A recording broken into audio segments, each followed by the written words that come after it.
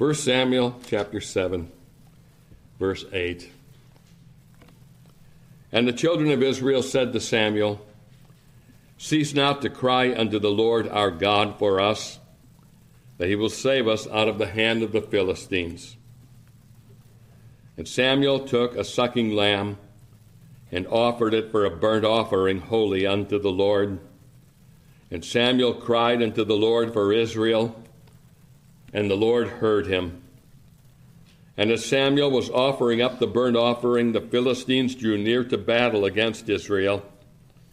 But the Lord thundered with a great thunder on that day upon the Philistines, and discomfited them, and they were smitten before Israel. And the men of Israel went out to Mizpeh, and pursued the Philistines, and smote them until they came under Bethkar. Then Samuel took a stone, and set it between Mizpeh and Shen, and called the name of it Ebenezer, saying, "Hitherto hath the Lord helped us." So the Philistines were subdued, and they came no more into the coast of Israel. And the hand of the Lord was against the Philistines all the days of Samuel. And the cities which the Philistines had taken from Israel were restored to Israel, from Ekron even unto Gath, and the coasts thereof did Israel deliver out of the hands of the Philistines. And there was peace between Israel and the Amorites. And Samuel judged Israel all the days of his life, and he went from year to year in circuit to Bethel and Gilgal and Mizpeh, and judged Israel in all those places. And his return was to Ramah, for there was his house, and there he judged Israel, and there he built an altar unto the Lord. Amen. We know the Lord will add his blessing to the reading of his word for his name's sake. Let's seek the Lord in prayer before we consider this passage. O Lord, we do ask of thee now to speak to our hearts through thy word. Give us understanding as to its meaning. Give us understanding as to how it applies to our lives. And we pray, O Lord, that thou wilt equip us for this new week into which we've entered. May we be ever watchful for opportunities to speak a word for Christ. May we stand true to our Savior, come what may in this present evil world. And we ask, O Lord, that as we go from thy house, that the joy of salvation would be our strength, and that the peace of God that passes understanding will be our portion, and that thou wilt help us by thy Spirit to maintain close communion with thee. So hear us now, Lord, in these closing moments. We pray in Christ's name. Amen. In verse 12, we read a familiar statement that Samuel took a stone and set it between Mizpeh and Shen, and called the name of it Ebenezer, saying, "Hitherto hath the Lord helped us."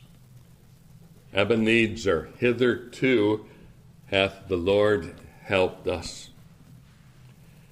Taking stones and placing them as memorials in some conspicuous place has long been the practice of men throughout the history of civilization. Besides the example of Samuel that we read of in this chapter, we find other examples in Scripture of this kind of practice. Most notable, perhaps, was Jacob in the book of Genesis for this kind of thing. Jacob would take a stone and pour oil upon it to commemorate the place and the occasion of the Lord meeting him in a vision of the night and promising to bless him. That's in Genesis 28 and verse 18. We find him doing the same thing in Genesis 31, where he piles up a heap of stones to mark the occasion of his meeting with Laban.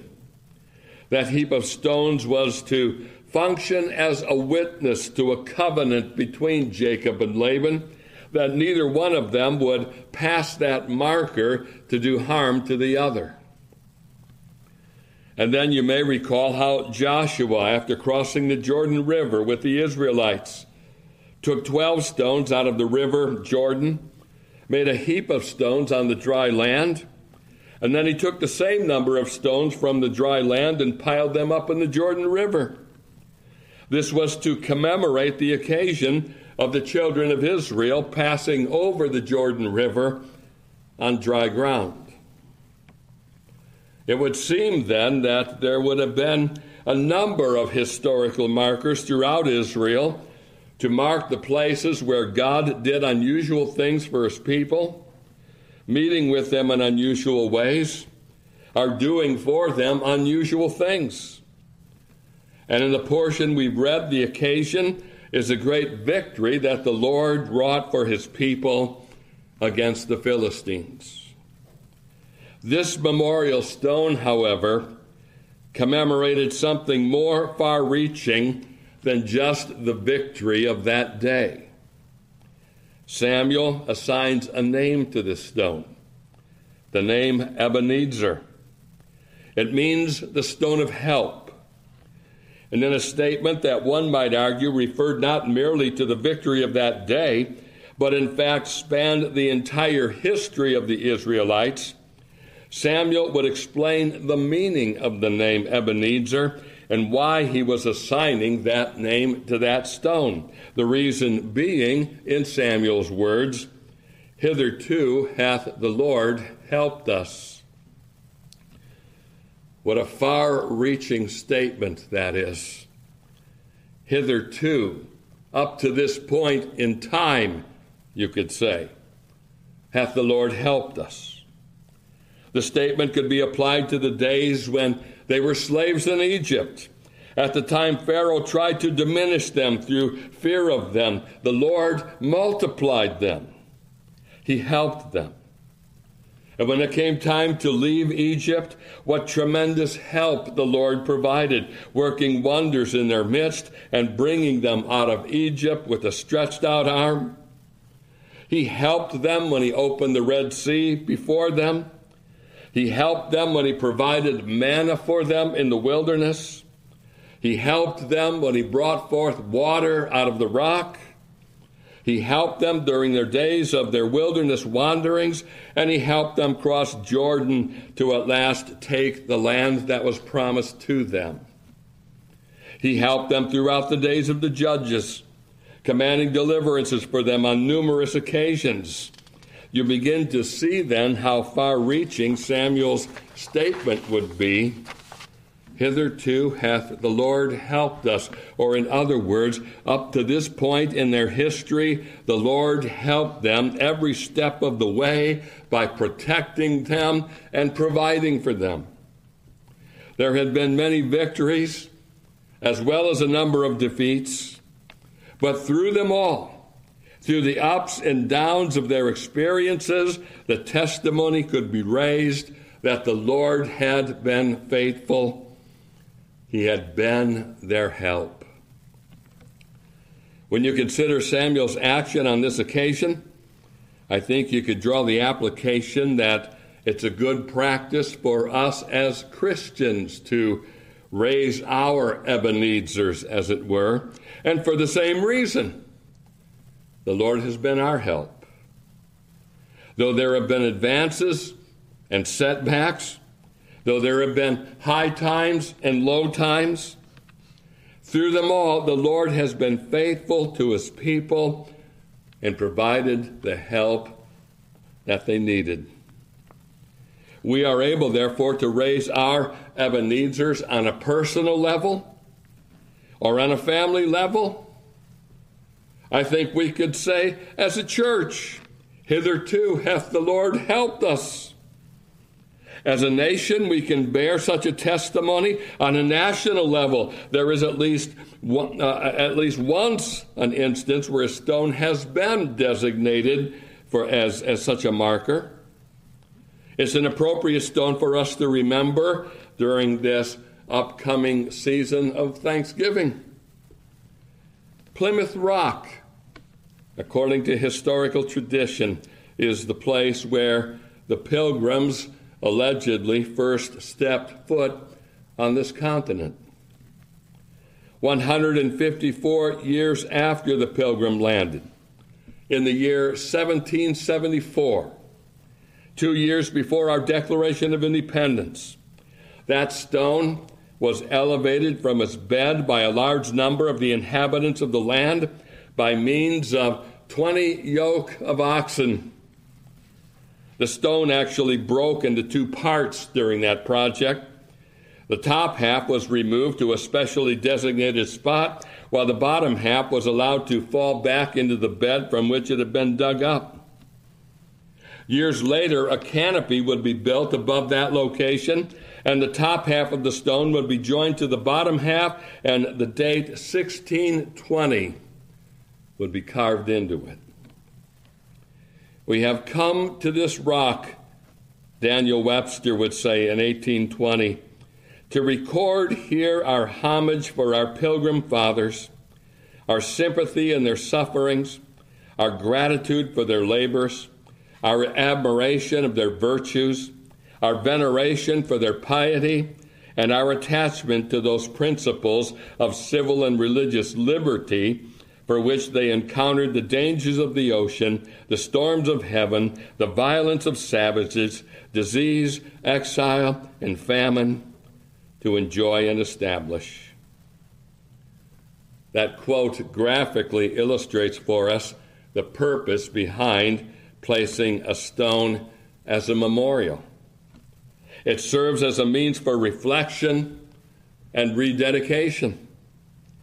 It enables a people to take stock of where they've been, where they are now, what corrections may be needed, and where we need to be headed. It provides occasion for self-examination as well as thanksgiving. Now, such a memorial need not be a stone. It can be something as simple as a date written on a flyleaf of your Bible, perhaps designated the time you found Christ as your Savior. Or it may be a plaque, such as the one in the hall of this building, designating the date that this church was officially constituted. Or maybe it's a book you were awarded as a child in a Sunday school class, which contains a note of congratulations and encouragement from a Sunday school teacher. It can basically be anything that will provide occasion to pause and reflect and lift your heart to God in thanksgiving. On a personal level, it doesn't really even have to be anything that's tangible. It can be a memory that's stamped indelibly on your mind and on your heart. Well, in our text, there was a stone named in order to commemorate the blessed truth that God had been faithful. Raising our Ebenezers, then, means taking the time to reflect on the glorious truth that God has been good to us. It means meditating on the blessings of God in such a way that we're moved to confess that God has been with us and that God is for us. It's good for us, therefore, to take the time to raise our Ebenezers. And what I'd like to consider in these remaining moments is a couple of answers to the question, why? Why we must raise our Ebenezers. Consider, first of all, we must raise our Ebenezers so we'll remember God's intervention in the past. This is the specific occasion that gave rise to Samuel raising that Ebenezer. In the first part of this chapter, we have the account of how a long period ensued in which the Israelites were lamenting after the Lord. Now, following that prolonged season of spiritual decadence, the Lord had begun to move. And so we have the account in the first half of this chapter of a revival that came to the Israelites. At long last they were humble before God. They were confessing their sins. They were earnestly seeking Christ with all their hearts. And their earnestness was marked by their willingness to put away their idols and serve the Lord alone. While they were gathered in this spiritual exercise, the Philistines came together in order to mount an attack against them. We might well imagine the anxious thoughts that went through their minds when they perceived the danger they were now facing. Were they being visited for their iniquities? Would God judge them for the sins they were now confessing? They knew that for years they had been spiritually cold and dead. They knew that for years their religion had been in a sad and sorry state of decline. Who could blame God for visiting their iniquities upon them? Many of them perhaps wondered. But at the precise moment when all seemed to be lost, when their situation was helpless and hopeless, at that very moment, God intervened by thundering upon the Philistines and discomfiting them. And so we read in verse 10 of chapter 7, "And as Samuel was offering up the burnt offering, the Philistines drew near to battle against Israel. But the Lord thundered with a great thunder on that day upon the Philistines and discomfited them, and they were smitten before Israel." Oh, what great grace this was! How unexpected this intervention proved to be. What began as a spiritual exercise in seeking the Lord ended up being, I suppose, sort of a military exercise, as we read in verse 11, that the men of Israel went out to Mizpeh and pursued the Philistines and smote them until they came under Bethkar. This was the kind of intervention that was traceable to God alone. There was no trace of man's hand in that deliverance. The Israelites had not gathered in order to plan a military strategy against the Philistines. Quite possible that they weren't even armed. So there's simply no way that anybody who was present on that occasion could attribute this event to the brilliance of military planning or the wisdom and leadership of Samuel. This was God's hand, and God's hand alone. And so the stone is rightly named Ebenezer on the basis that it was the Lord alone who helped the Israelites on that day. Hitherto hath the Lord helped us, the way he had done on numerous occasions in the past. Now there is a sense in which the cross of Christ is the Ebenezer to any true child of God. For at the cross we discover divine intervention against our helpless and hopeless condition. What could we have done to save ourselves? Our own sins surrounded us, one might argue, the way the Philistines did the Israelites. And they testify to our guilt. They scream at us and they shout to God that we're guilty and we're worthy to be damned. And what do we possess against such a massive amount of sin? There's nothing we can do. We're not qualified to offer anything to God. We're too defiled. There's no way we can offset or overcome such guilt, and our mouths are stopped because we are guilty of many sins. But God intervened. At the very time we ought to be damned, God sent help by sending his Son. And the thundering of God was unleashed upon Christ, and at the very same time our sins were imputed to Christ. So we can say that God thundered against our sins when he thundered against his Son, and what a great victory was gained at Calvary's cross through divine intervention. Our redemption was accomplished. But we can raise our Ebenezers in another way, with regard to our experience of Christ. You see, in spite of what Christ accomplished at the cross, We had no interest in that accomplishment. We were altogether in bondage to our sins. We loved the darkness rather than the light. We were on the broad road leading to destruction, and we were so in love with our sins that we would have hugged them all the way to hell were it not for divine intervention. Oh, the cross of Christ was repulsive to us. Why in the world would we want anything to do with a man who died such an ignominious death? Beyond feeling sorry for a victim of cruelty, we would have had no interest in the man Christ Jesus. We would certainly not make a victim of cruelty the primary object of our worship. But then God intervened in our lives with power and with grace. The Holy Spirit bore witness to our hearts concerning the truth of our lost condition and the gracious provision Christ made for our condition in sending his Son. We were called to Christ. You were effectually called. I love the definition for effectual calling in our shorter catechism. We devoted a study to this not terribly long ago.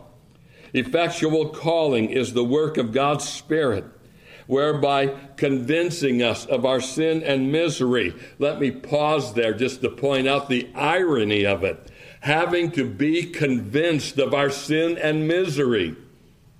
But the Spirit did it, convincing us of our sin and misery, enlightening our minds in the knowledge of Christ, and renewing our wills.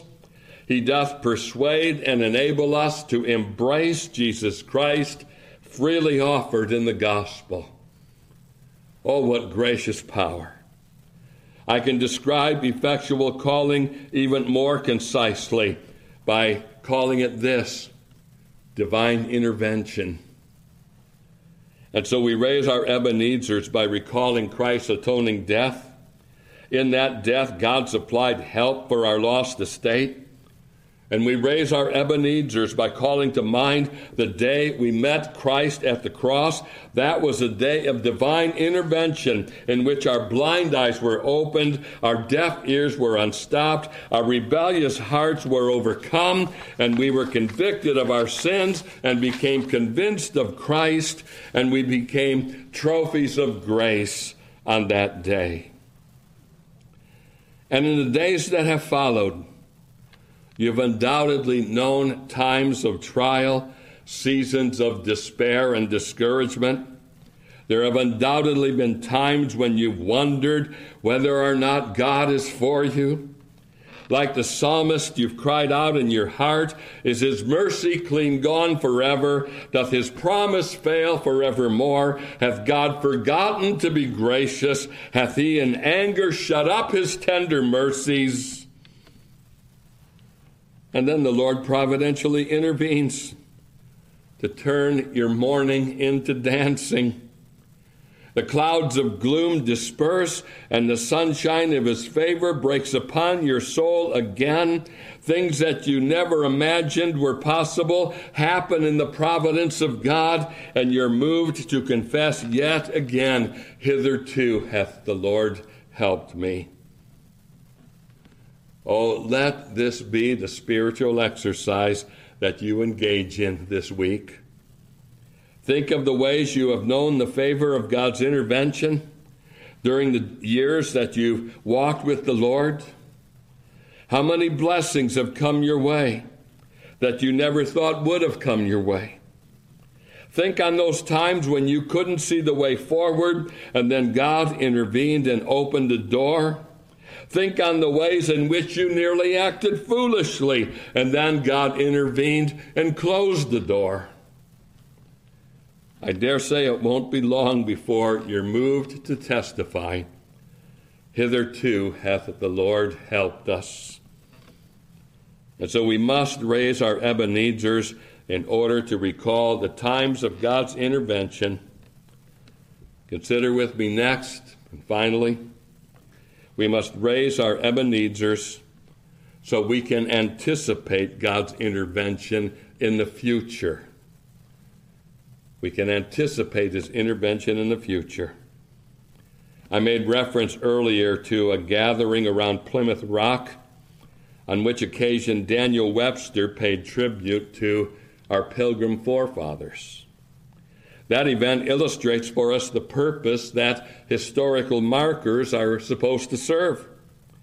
It was a time of reflection and thanksgiving and consecration.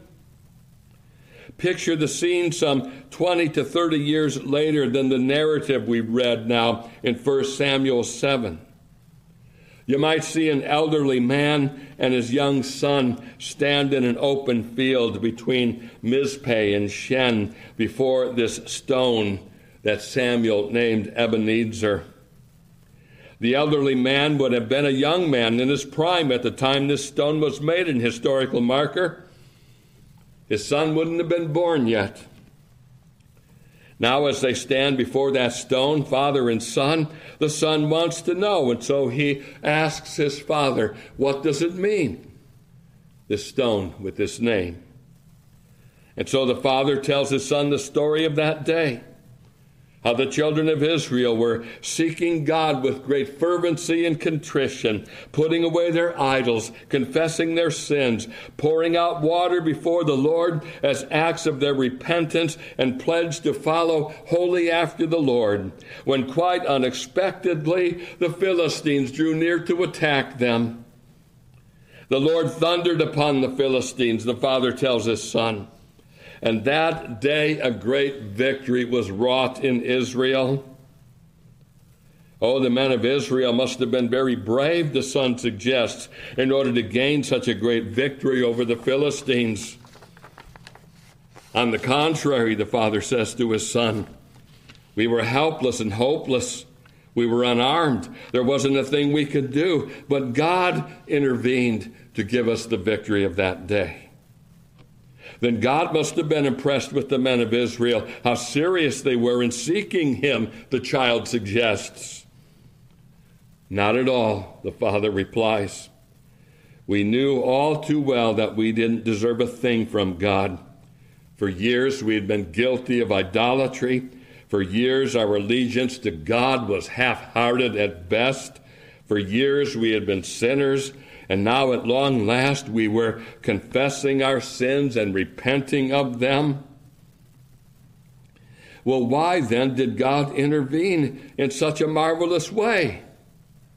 The child would want to know.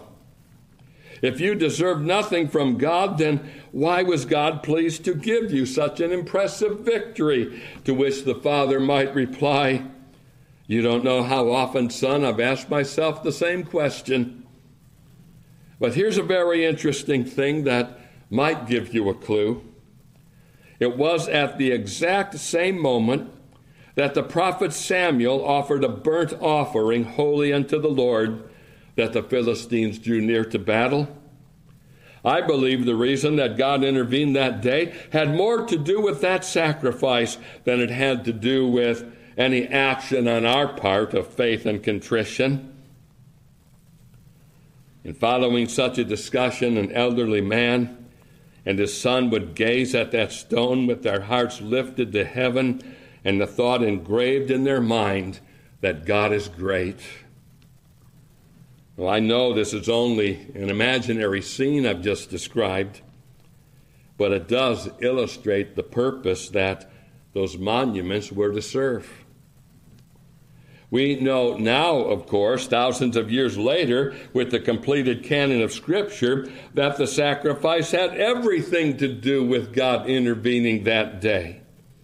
We know with greater fullness and clarity what the Israelites would have known only slightly by comparison. In other words, that the sacrifice points us to Christ. It was on the grounds of his atoning death that God intervened on that day. It is always on the grounds of that same atoning death that we are taught to anticipate that God will move with power and might again. And so we're taught to anticipate in our day that God will move with power and might again. He's done it in the past. And for that reason, we can anticipate that he'll do it in the future. Why? Because we're worthy? Because he'll be impressed with us? Because our level of spirituality will rise high enough to impress him? Oh no. We can anticipate that he'll move with power and might again, because the grounds upon which he moved in the past is the same today as it was then. Now, it is certainly our duty to do as the Israelites of that day did. We need to examine our hearts. We do need to put away those things that come between us and our God. We do need to seek him fervently. We do need to plead the merits of the sacrifice of Christ for God to do in our day what he did in the days of Samuel. Oh, how we need to see God move with power and might and grace again in our day. What cause we have to fear for our children if this nation continues down the pathway of sin and compromise and apostasy and moral perversity. Does it seem to be a far-fetched ideal for God to move in such a way again? I dare say that if we visit this stone, this Ebenezer that Samuel raised, and reflect on the numerous ways in which God has shown himself powerful and gracious on our behalf, and call to mind that the grounds for any and every blessing that any child of God in any generation has received has always been the merits of Christ's life and death, then we'll be taught to anticipate that God will move with grace and power and blessing yet again. What is it to raise our Ebenezers? It means to reflect on God's intervention in the past, and it means to reflect with the aim of anticipating that God will yet move again in the future. So long as the grounds for God's intervention remains the same, then we have every right to anticipate that what God has done, God will yet do. Indeed, we can expect that the best is yet to come. If I could visit that stone between Mizpeh and Shen and inscribe a testimony in it, I would inscribe the words of 2 Corinthians 1 and verse 10, which, speaking of Christ, says, "Who delivered us from so great a death, and doth deliver, in whom we trust that he will yet deliver us." Doesn't that verse provide a great Ebenezer for us to raise this week? Oh, may the Lord indeed help us during this time of thanksgiving to raise our Ebenezers and to reflect how hitherto the Lord hath indeed helped us. Let's close then in prayer.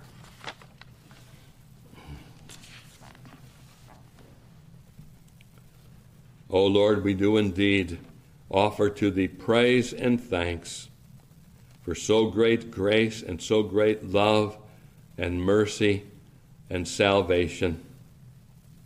We thank thee, Lord Jesus, for accomplishing it by thine atoning death. We thank thee, blessed Spirit of God, for applying it to our hearts, opening our eyes to the truth and reality of it, and enabling us to gain a saving interest in Christ. O Lord, we do pray that thou wilt help us in the days ahead, especially as we come upon this day that is marked as a day of thanksgiving. May we contemplate, O Lord, how bountifully blessed we are, and how the grounds for those blessings has not changed, which enables us to expect that thou wilt be our abiding portion yet again in future days. So, Lord, hear our prayers and take our thanks. in Jesus' name. Amen.